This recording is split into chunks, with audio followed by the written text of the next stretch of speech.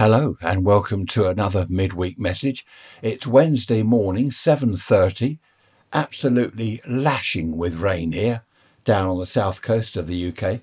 I can see blue sky over to the north, but it's lashing. We've had wind, rain, massive thunderstorms. I watch out over the channel. I can see over the English Channel from here to the south of me.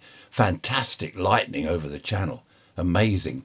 London has had floods. Various other parts of the UK have had floods. But it's not just us that have had floods. China, other parts of the world have had floods. So I don't know what is happening to the weather. Moving on, thanks for all your emails. Great to hear from you. Loads of ideas which I'm adding to my list. I've got a list now full of ideas for podcast episodes. One from Ian. Hello, Ian. Funerals. Funerals back there, yes. Interesting, as he says, a grim subject. That's a good one. I've added it to my list and I will give it some thought. I was thinking about that the other day. I don't think I ever went to a funeral. I don't know the first one. Anyway, let's move on from that. A nation of shopkeepers. Now, was it Napoleon? Is that attributed to him, that saying, the Brits are a nation of shopkeepers? I think it was the French or Napoleon. Mind you, a lot of people say, oh no, he never said that. It was nothing to do with it. It was meant to be a derogatory comment, I believe, meaning that we're a nation of shopkeepers, we're a nation of cowards. Now, I don't know. I've looked this up on the internet, all these conflicting bits and pieces about it. The point is, I think we are, or we certainly were, a nation of shopkeepers. Back in the 1960s, let's not go back to Victorian times for a minute. I'll do that on Sunday, with the corner shops where people used to turn their lounge, their front room, into a shop. I remember in my hometown, a lot of places there were a row of terraced houses, and right in the middle, someone had turned their lounge into a shop. Excellent. What a good idea. And I suppose that's where corner shops came from originally. You could have things repaired back in the 50s and 60s. Well, previous to that as well, 40s, 30s.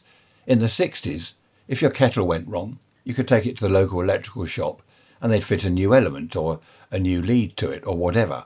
If your toaster went wrong, you could have a new element fitted to that or elements fitted to it. You could have it repaired.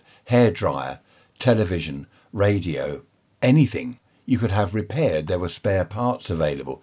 Whereas now, if your kettle goes wrong, what do? Well, you just go and buy a new one or order a new one online. It'll be here tomorrow. Nothing is repaired these days, which is a great shame. That's probably why we've got so much waste. But I remember in the 60s, that was the decade to make money. Everyone was making money in the 60s. You could set up as a plumber, an electrician, a mechanic, a painter and decorator, all these trades, all the tradesmen. I remember in the radio and TV workshop where I was, I can think of 3 people at least that left and opened their own shops, radio and TV repairs. 3 that I know of left and did that, and they were successful. But there's one chap I want to tell you about next Sunday. He rented a shop, he gave up his day job, he rented a shop, started his own business there, and I shall tell you on Sunday, it's quite a story. Quite an interesting story, actually. Ray's Rants at protonmail.com. Email me if you've got any ideas. As I said, thanks for all the ideas that you've been sending in. I've got a list of things for the future, ideas that I can sort of mull over and perhaps change a little bit or put a couple of ideas together.